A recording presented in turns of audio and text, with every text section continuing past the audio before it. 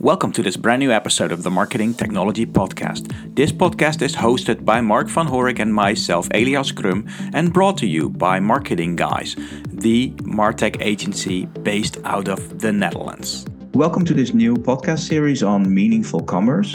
Today I have with me Claudia. Hello. Claudia is our business development manager. Sitting in the same room for a change, because typically I have interviews over Zoom, but we're in the same room today. And it's such a pleasure to have a colleague here on the podcast for once. Yeah. Claudia, could you, before we dive into meaningful commerce and what that means, we have a whole series on meaningful commerce, but before we dive into that, could you introduce yourself to the audience? Yeah. I'm Claudia Pas. I started working with Marketing Guys in June this year, so for almost half a year now. I'm 35 and I have made a career switch. The first 9 years of my working life, I worked at L'Oreal, a big multinational company, also in sales. But I was a key account manager always. And from June this year, I switched to Marketing Guys, and now I'm responsible for as a business development manager. So for actually all the commercial activities, getting new clients on board, and helping our current clients. So that's in a nutshell who I am and what I do. Cool. So you have been with us for just half a year. And during this time, we introduced the meaningful commerce concept. And we've introduced it ourselves. We are introducing it on the website. For those listeners that have not seen anything about meaningful commerce before, please go to the website, marketingguys.com, and you can find the framework, etc. But for those listeners that are unaware of what meaningful commerce is, Claudia, what does meaningful commerce mean to you? For me, meaningful commerce means treating our clients the way that I would also like to be treated. So it's a way of doing commerce and being commercially active, but by staying true to what you feel, and also how you would like to be treated if you were to be the client.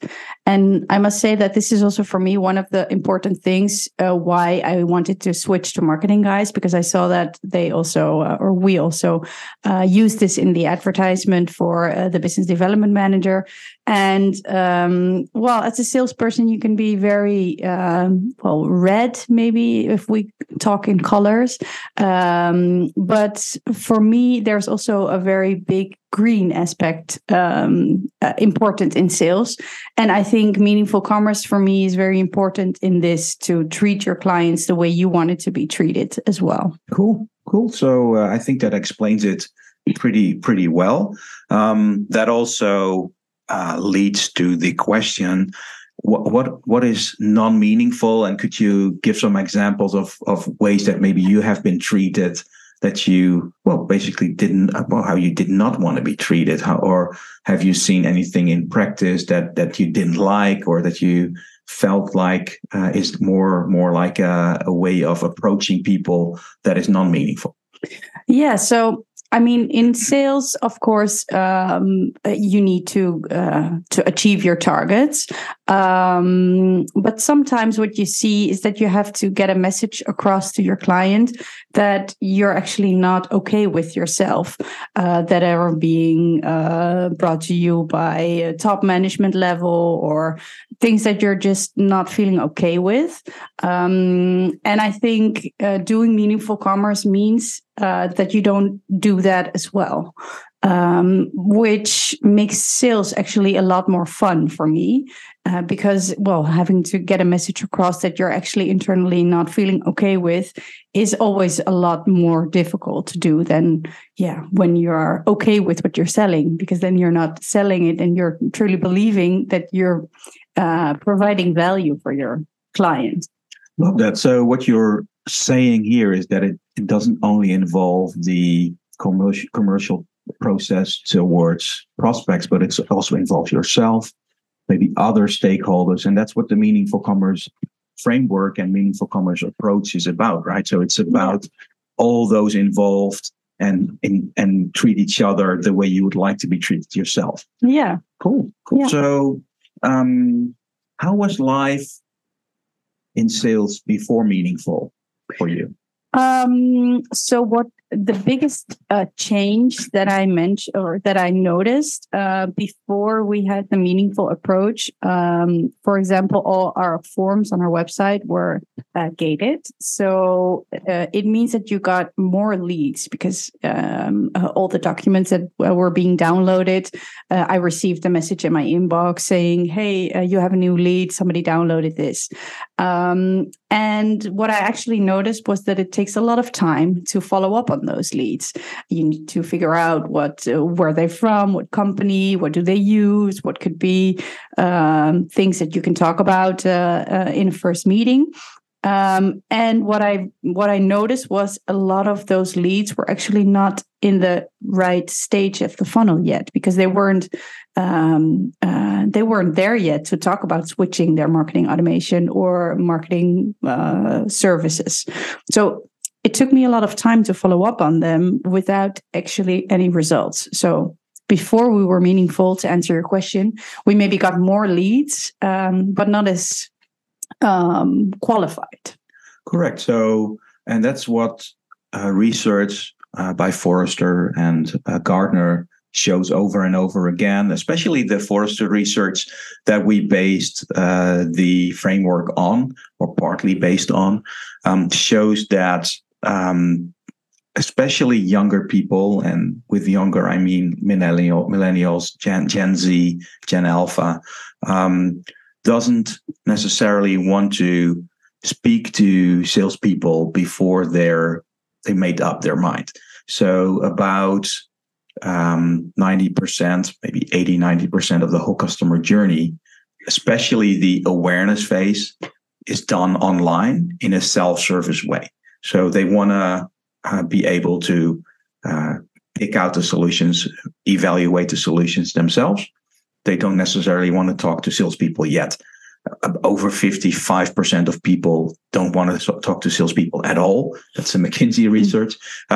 So what you're saying is that this approach actually works. So the consideration phase, that's actually where they do want to talk to sales. So one of the things that this research also pointed out is that although those people want to be self-service or self-serviced in the awareness phase, they do want to talk to a knowledgeable sales representative or account manager or business development manager in the consideration phase. So after they made up their mind, they have specific questions, and the research points out that you need to be knowledgeable as sales. So you can't put an SDR there that just has the task to, for example, make an appointment or do an evaluation or something standard. Have you seen that in practice as well, that people have questions that are more specific? Yeah, and they already made up their mind a bit about the fact that, for example, for marketing automation, they want to switch, and they did their research already. So they're more knowledgeable, and they also want to talk to somebody that really knows what they're talking about. So that's why I also tend to include our specialists or our consultants to those conversations, because they are, the ones that are the most knowledgeable. Cool. So yeah. Those conversations tend to be more specific. And I tell this to B2B marketers over and over again, because the typical call to action on a B2B professional services or a SaaS website is schedule a demo. And everyone in the audience knows that this is not actually to show you a demo. It's actually a call to qualify you as a potential buyer. The meaningful commerce approach basically solves that.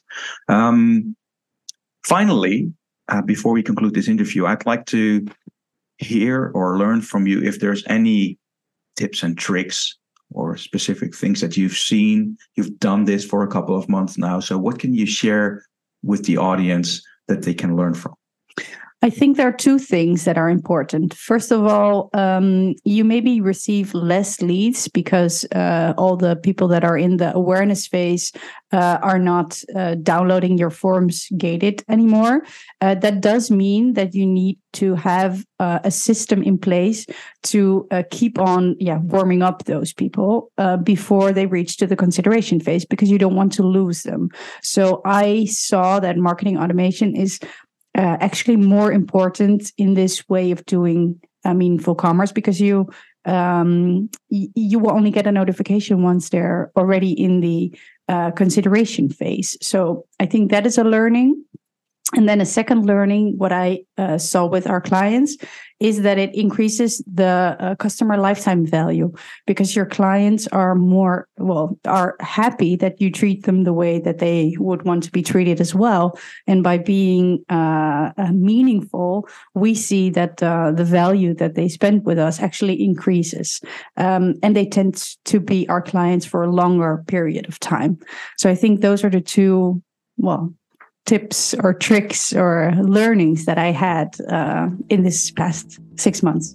Thank you, Claudia, for this interview. I will put a link in the show notes to your LinkedIn profile, as well as to Marketing Guys' website, where you can learn everything about the Meaningful Commerce approach. And you can also download the framework without a form catcher whatsoever. So feel free to use it in any way you can. And thanks again, Claudia, for being on the podcast. It was a pleasure. Thanks. Thanks for listening to this episode of the Marketing Technology Podcast. If you enjoyed this podcast, please leave us a review on your favorite podcast platform or iTunes. Also, if you want to be a guest or know someone that should be a guest to our show, shoot me an email on e.crum@marketingguys.nl. Thank you for listening.